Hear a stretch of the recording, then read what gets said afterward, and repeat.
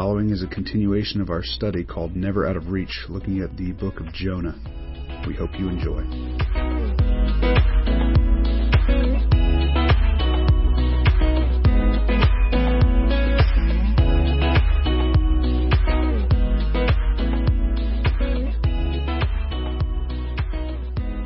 Let's get started. Michael, will you open us in prayer? All right, bow your heads with me. Thank you. Lord, thank you for this day. Thank you for the time that we have to come together. I ask that you would bless this time, allow us to grow closer to you and closer to each other. I ask that you would use Tree and speak to us through him and allow him to be clear and concise in what he's teaching. And in Jesus' name I pray. Amen. Amen. Okay, so let's read Jonah chapter 1. Last time we just kind of talked about what the book of Jonah was about, but tonight we're going to get into it. So why don't we do this? 1, 2, 3, 4, 5, 6, 7, 8.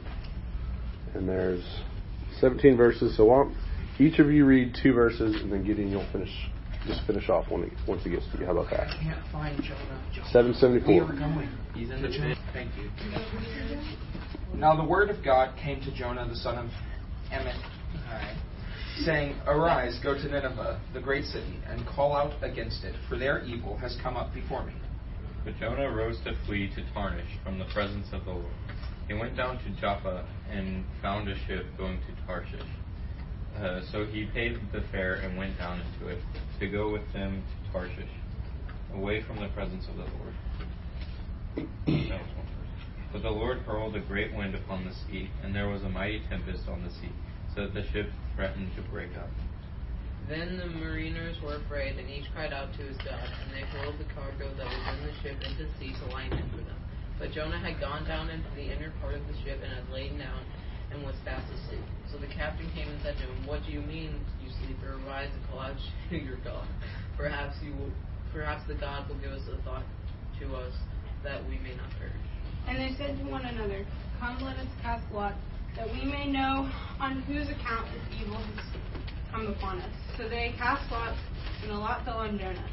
Then they said to him, Tell us whose account this evil has come upon us. What is your occupation, and where do you come from? What is your country, and of what people are you? And he said to them, I am a Hebrew, and I fear the Lord, the God of heaven, who made the sea and the dry land. Then the men were exceedingly afraid and said to him, What is this that you have done? For the men knew that he was slain from the presence of the Lord, because he had told them. Then they said to him, What shall we do to you, that the sea may quiet down for us? For the sea grew more and more tempestuous. He said to them, Pick me up and hurl me into the sea. Then the sea will quiet down for you. For I know it is because of me that it is great tempest has come upon you. Nevertheless, the men rowed hard to get back to dry land, but they could not, for the sea grew more and more tempestuous against them. Therefore they called out to the Lord, O Lord, let us not perish for this man's life, and lay not on us innocent blood. For you, O Lord, have done as it pleased you. So they picked up Jonah and hurled him into the sea, and the sea ceased from its raging. Then the men feared the Lord exceedingly, and they offered a sacrifice to the Lord and made vows. 30 plus. Yeah, go ahead and read the last one. And the Lord appointed a great fish to swallow up Jonah, and Jonah was in the belly of the fish 3 days and 3 nights. Okay, thank you. Okay. So, a lot of people are runners, okay? Some people run and scream. Some people run and flail their arms. Some people run and scream and legs. Yes, they do. So, I have a video of some of my favorite people running and screaming, and I want to, because I think it's pretty funny. Is it the girl from The Shining? These are some of my favorite people who run and scream. Is it ladies? The movie Kicking and Screaming? Is that Gus? Gus! I love that man.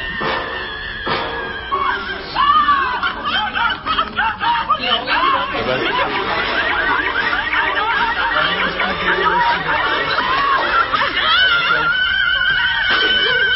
movie was the Burning Beaver.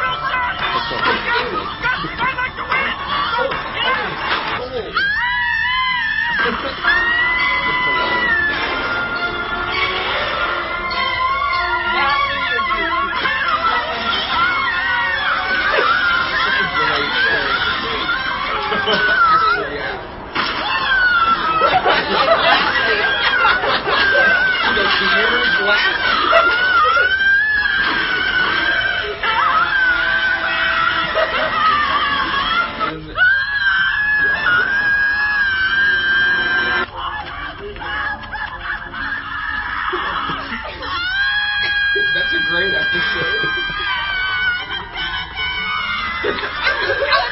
How do you know it's not a mermaid? Okay. I don't know. I love that, man.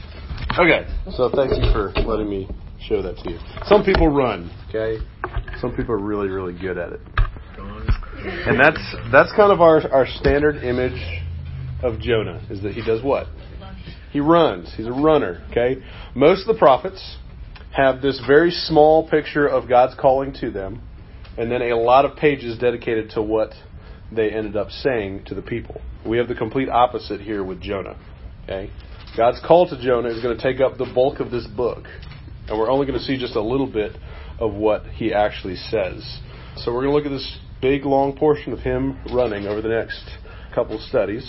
But it's here in Jonah's story that we see how God works his plan out for him and how he has a great work planned for Jonah. So tonight our big point is this. This is a story of how the Lord never gives up in his unrelenting pursuit of us. How the Lord never gives up in his unrelenting pursuit of us. So we're going to look at the three characters in this story: Jonah, the sailors, and God. Okay, so let's look back at verses 1 and 2. It says, "Now the word of the Lord came to Jonah, the son of Amittai, saying, Arise and go to Nineveh, that great city, and call out against it, for their evil has come up before me." And what does he do? Without even thinking, he books it, okay? He's gone.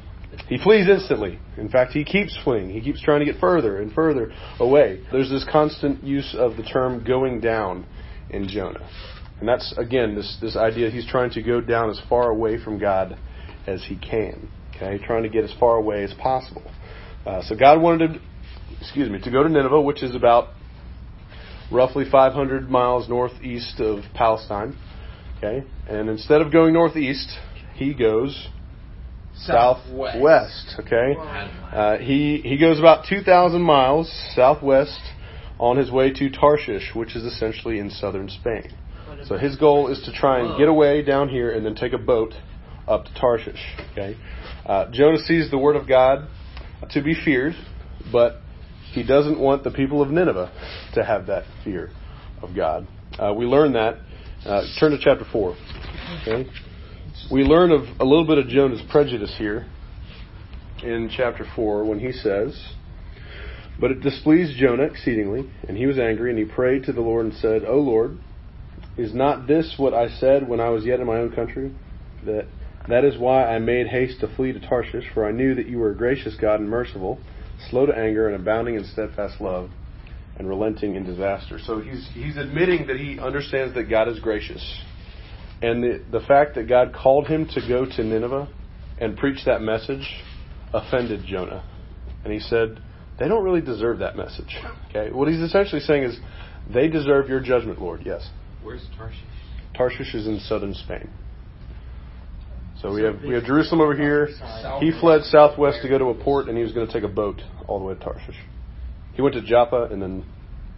On the other side. You know what? Nineveh is moving the opposite way? Yes, Nineveh was the other way. Yeah. Okay. Okay.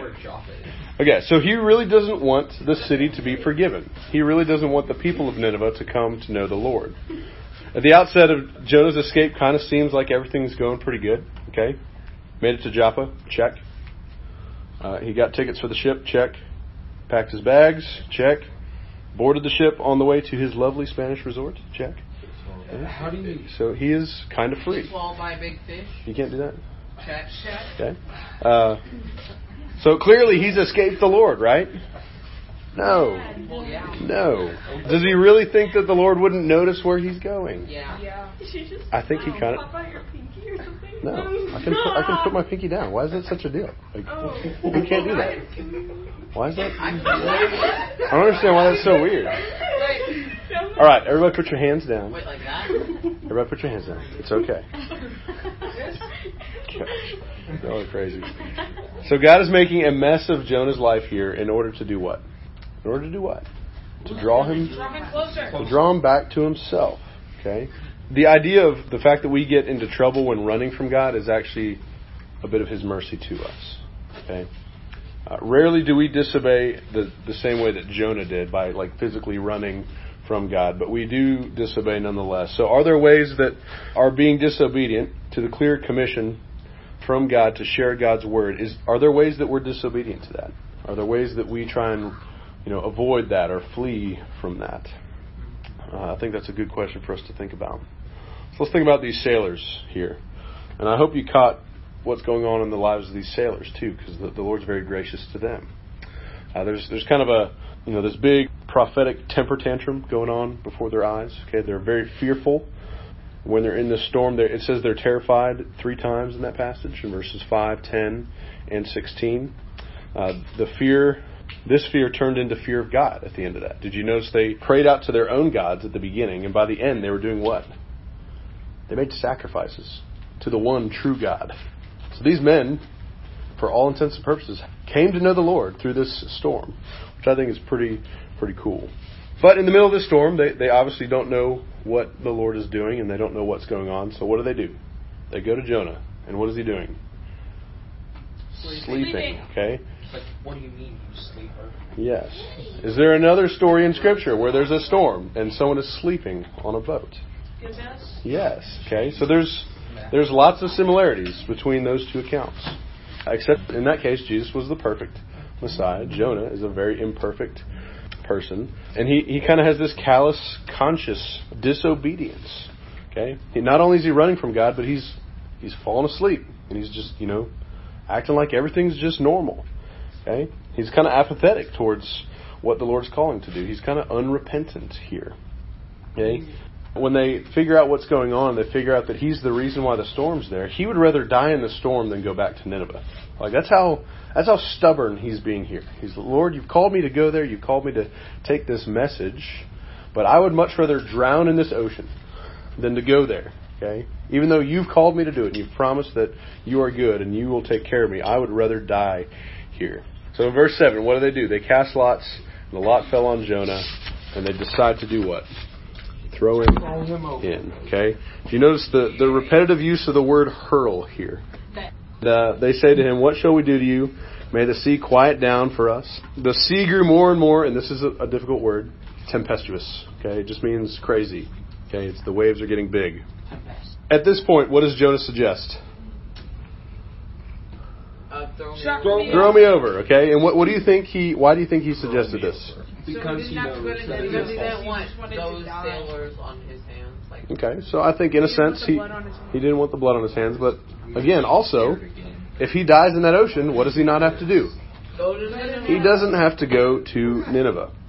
But God does what? He saves him with a big fish. What does it say that he does?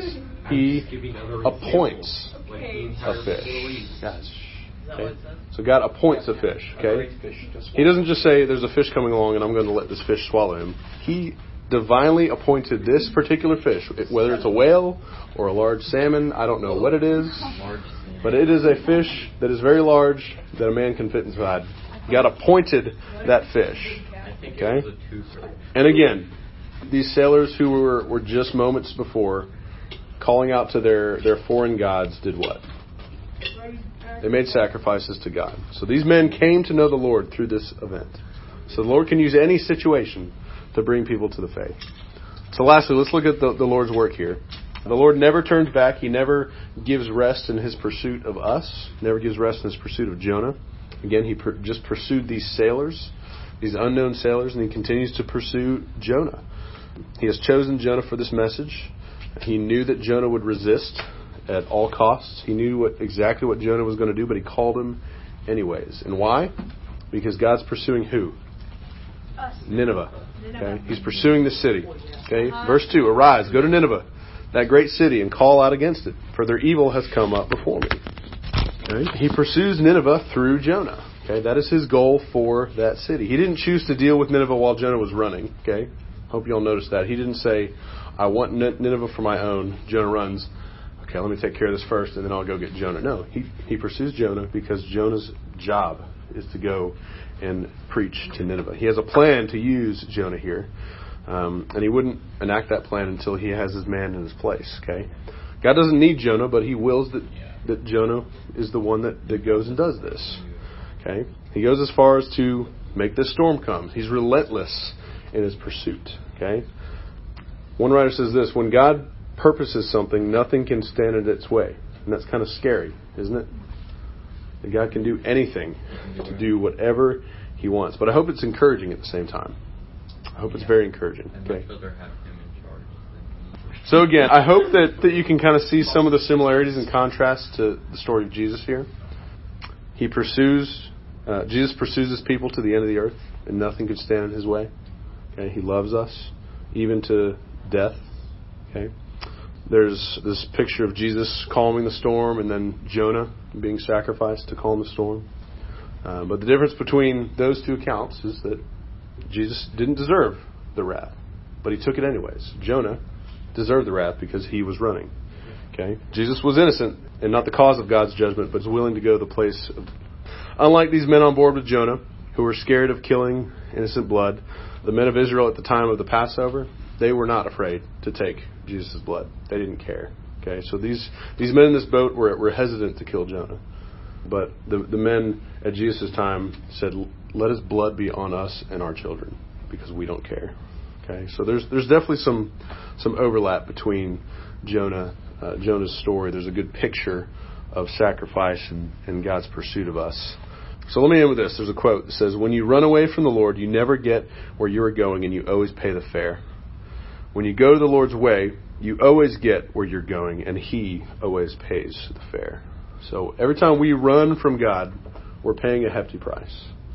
And that comes at the extent of our walk with Him. It comes at the extent of our daily life with Him. For Jonah, the ride was just beginning to get started here.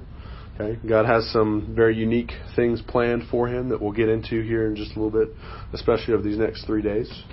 I can't imagine what it's like to live inside the mouth of something else for 3 days. I'm sure it didn't smell good. I'm sure every time. It's true. There's probably some nice krill that came in there. Do you like seafood that much? Raw seafood. That being said, let me pray for us, and then we've got some small group questions that we're going to go through together. Okay. Gracious Father, we do thank You for this day. We thank You for this time, Lord. I do ask that You would continue to watch over us, Lord. Teach us through this book, Lord, that we may better understand our need of You, that we may never run from You but towards You, Lord.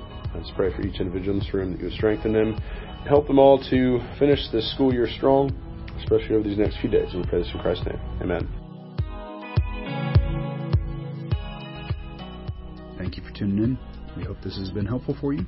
Please keep an eye out for more audio upcoming from WIN.